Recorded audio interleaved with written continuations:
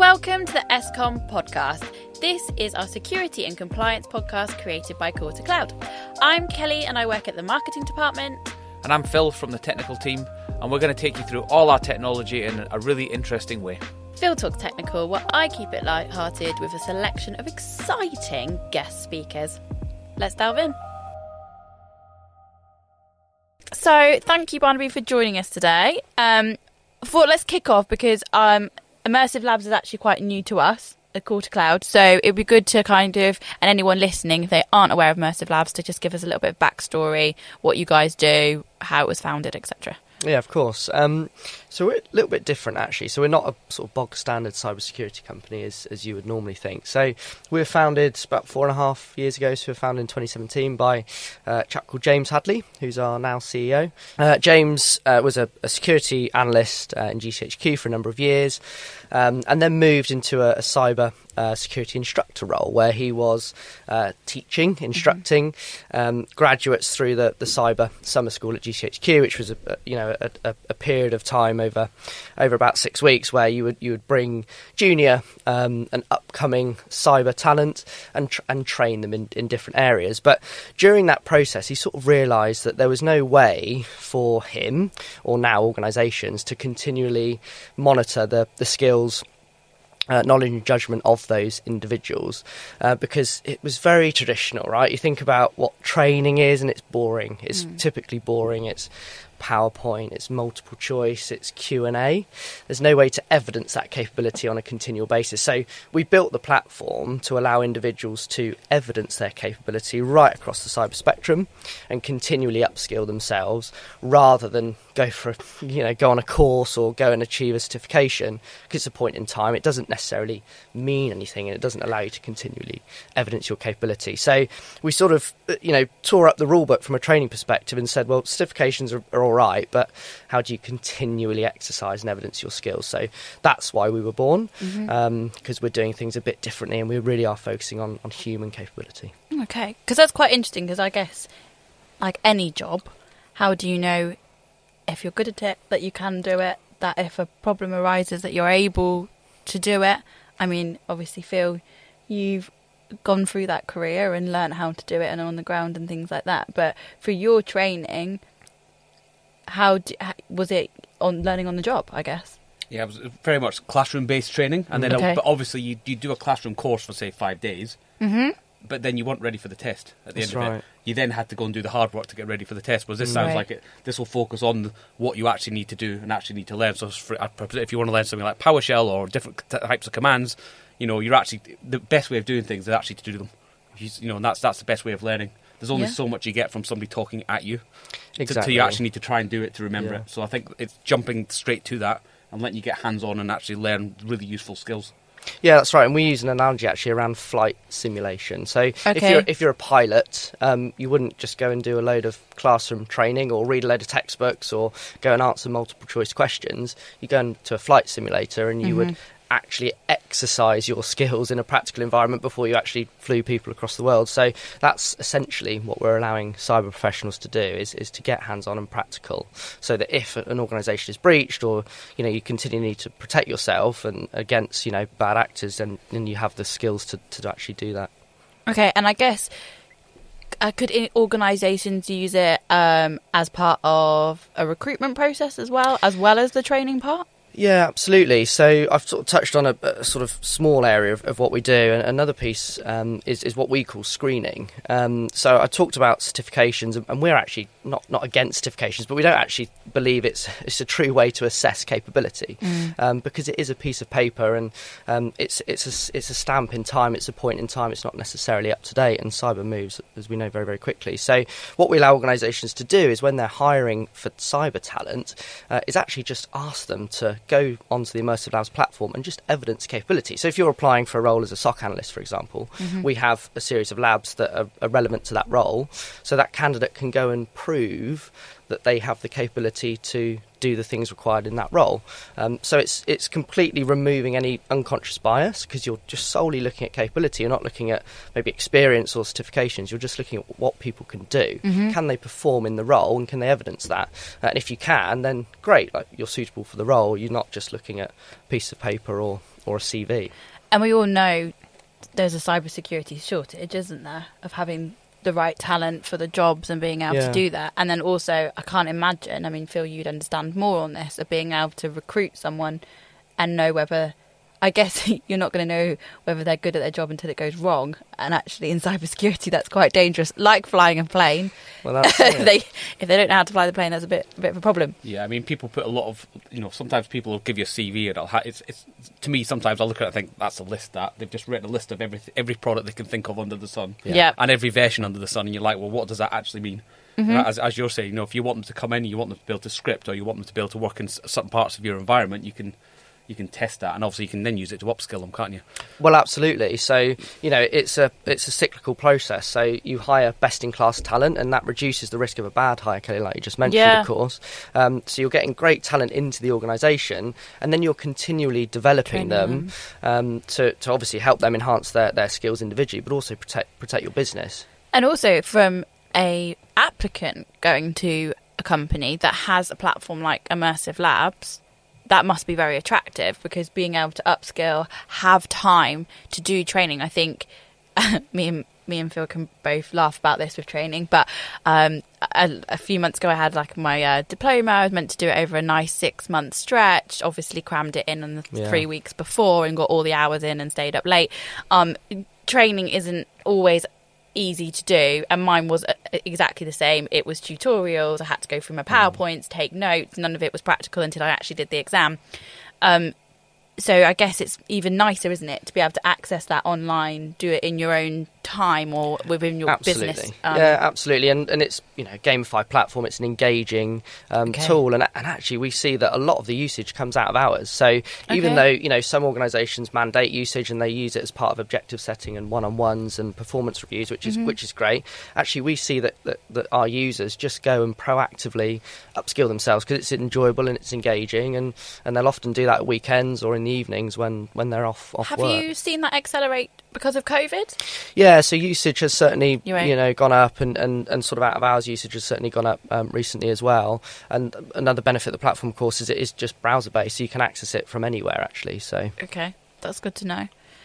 And I think that the platform also does team building exercises, doesn't it? And scenario based stuff, so you can actually do stuff to bring your whole team together and make them work together. Yeah, that's right. So we've talked about traditional immersive labs, if you like, and in terms of upskilling and training, but actually we're a lot more than that now. We're more of an enterprise platform, so there's lots of things that we do. So we talked about sort of screening and bringing best-in-class talent into organisations and continually upskilling them, in the sense that cyber is a challenge for everyone in an organisation actually. So it's not just the responsibility now of the technical teams to protect an organisation, it's the responsibility of all of us, right, to make sure that we're cyber aware and the obvious stuff like phishing emails and making sure we're not clicking on dodgy links. But actually, in the event of a breach, and this is what we're seeing, companies spend millions and millions of dollars a year on protecting their organisation and installing firewalls and antivirus and all the rest of it.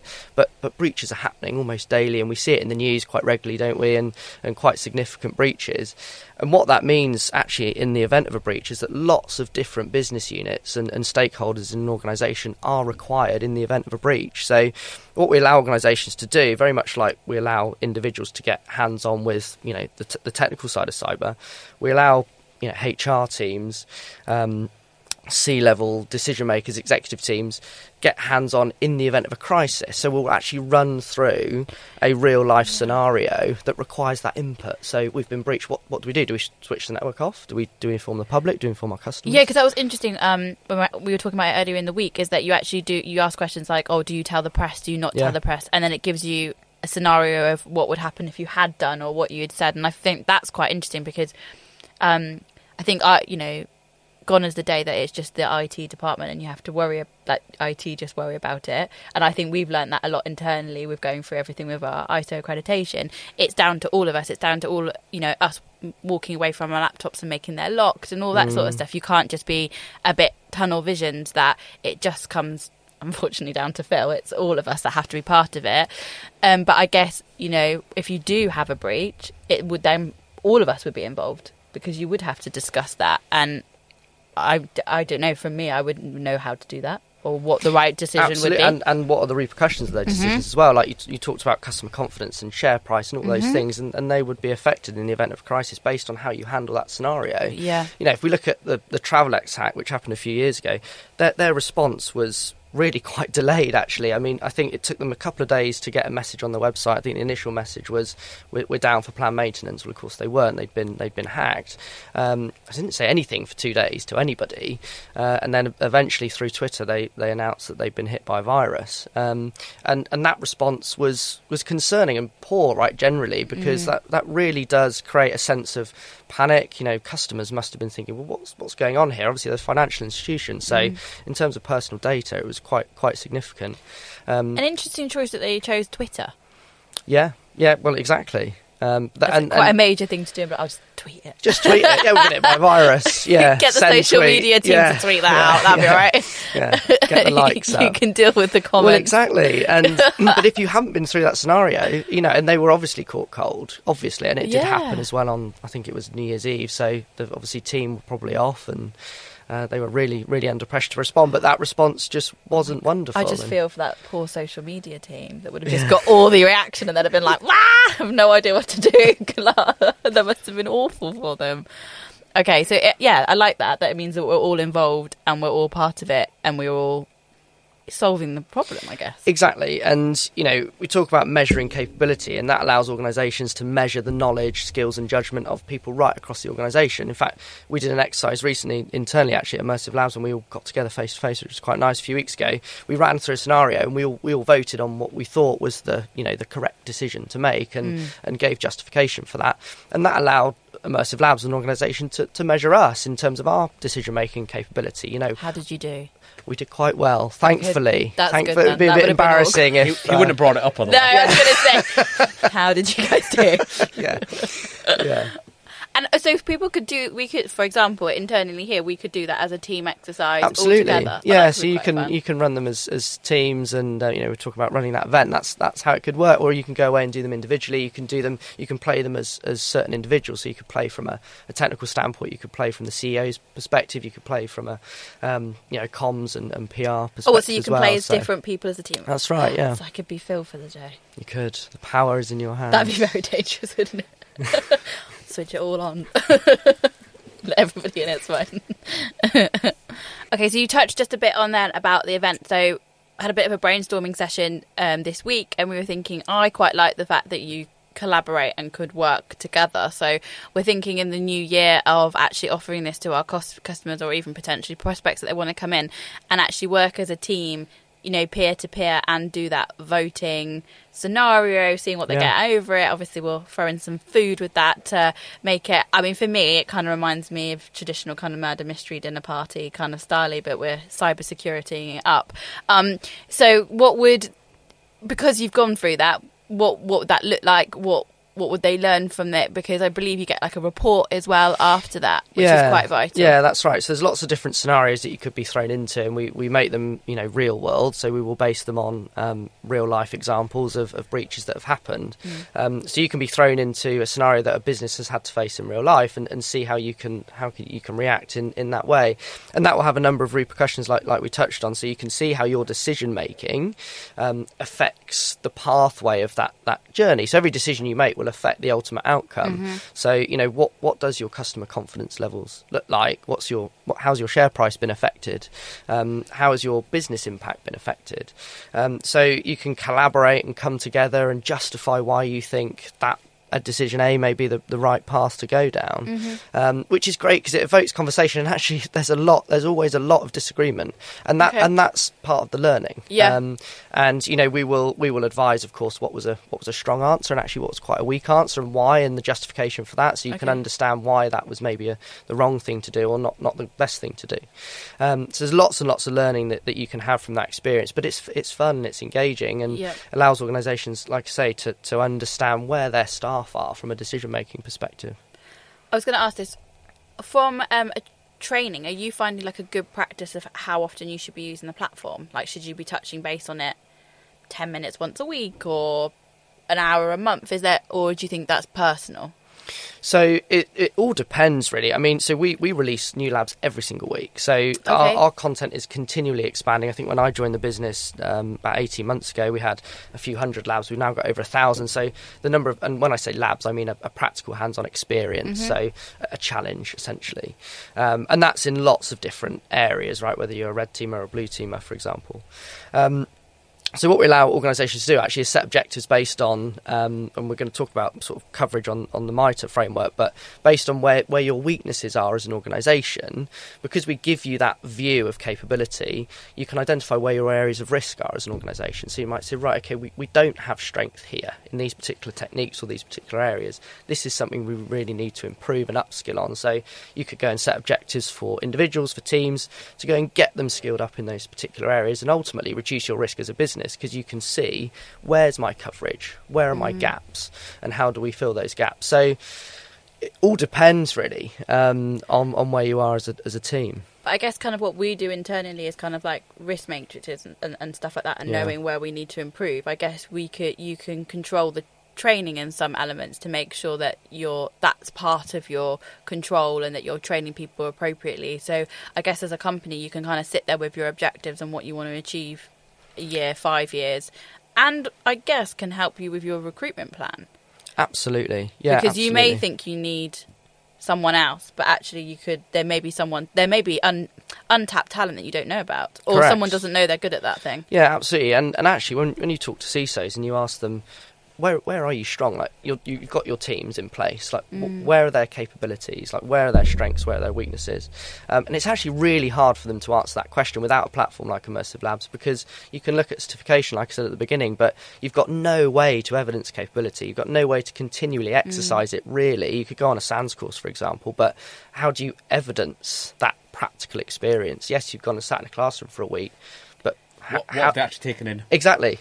Yeah. What but have also, you learned? how do you react as a human being, right? Because you don't actually know how you react until you're in a scenario. Going on the plane flight or a car accident or any major thing, anything that happens as a human being, is the fight or flight thing, isn't it? You don't actually know how you would react. And even you could be the most trained person, and they've known it, haven't it, where like, doctors are not actually there and something happens out of their environment and they freeze or forget. I guess it could be the same for talent in cybersecurity. If you had a major attack, you could probably either just close your computer or... And we've been talking about how hard it is to get cybersecurity people. The best way of doing it is to train up and bring through your internal talent. Yeah, exactly. So as soon as you've got somebody that's got an interest in it, you can start training them up, bringing them through. That'll help your staff retention and skills. Because obviously if you bring someone in externally, you don't know how long they're going to stay, they might move on. But if you bring someone that's been working in your business for a while and start training them up, it really does help bring those people through. It's really interesting you mentioned that, actually, Phil. So we had a story recently from an existing customer, and they had a chap in their organisation who was the cleaner, but he'd always wanted to move into IT. And he saw that there was a position available in the IT team, and he applied for the position, but of course he didn't have any relevant experience. So the organisation allowed him to have access to Immersive Labs and allowed him to upskill himself in the areas that would be relevant to that role, which he did over a period of weeks. He completed a number of labs that were specific to the role, and actually ended up getting the job and moving from a cleaner into the IT team, which is just fantastic. So they didn't need to go and hire someone external. You can upskill and retain talent internally. And he probably got that cleaning job, didn't he? Because he wanted to be there. He wanted to be close to that. It was the closest thing he could get to it. Yeah, to that environment. I really love that. Yeah, that's a really nice story. So it just shows, that it's a great way also to identify talent, because you can give access to anyone in the organisation to the platform, and actually if you see that someone's got real capability, then fantastic. Like, let's expose that, mate. Because I've seen it a lot of times where people get stuck on a service desk. They'll come in and do a first line service desk role, and they're dying to get into second, third line, and they just it's trying to make that leap, because it is quite a leap sometimes for people. So by using something like this, they can really put the head above everyone else and say, look, I'm doing this work. But it allows you to empower yourself, doesn't it? You can do as many labs as you want, I guess. Completely. There's no cap. Absolutely. So you could do as many as you want. At the end of the day, you want people that can deliver, not people that have a piece of paper. Exactly, and that's the whole reason we were founded. And initially it was around upskilling, which of course it is, and now it's about reduction of risk. I mean, that's ultimately what organisations want. They want to reduce the risk and then the impact if they were to be breached. So that's what we allow organisations to do. It's identify where they need to invest, they need to hire, they need to strengthen and focus. Has anyone moved from marketing to technical? You fancy it? No, I think I'd be terrible, but you never know. In a year's time, I might come to Phil and be like, "Oh, can do this now." Yeah, I've now. done my labs. Yeah, I'm ready. Yeah. I think it's good. That's good. And obviously, you guys have kind of linked it all to the MITRE ATT&CK framework. I mean, we talk about the MITRE ATT&CK framework a lot, and they'll say, "Look, this will tell you this is the same technique an attacker's using, and it's this item on the MITRE ATT&CK framework." But do people really look at what's behind that and what those techniques actually are? Whereas your platform will say, look, this MITRE ATT&CK framework number, these are all the things that are happening, and it'll explain to people what that actually is? Yeah, that's right. So in the platform, there's essentially a matrix of the framework, and you can click into each individual technique, and that will take you to a series of challenges, a series of labs that are directly related to that technique. So you can get hands-on with the real specifics, and actually, as I've mentioned, we can do what we call a RAG matrix, right? Red, amber, green. So as a CISO or a leader in cybersecurity in an organisation, you can get that high-level holistic view of where are my strengths in relation to MITRE and where do we need to focus, and it will just show you visually. We've got loads of green, fantastic, we're strong, we've got a number of individuals, and you click and see who that is. But actually, these are our areas of weakness, and therefore we either need to upskill, hire, train people to ensure that we've got coverage across all those different techniques.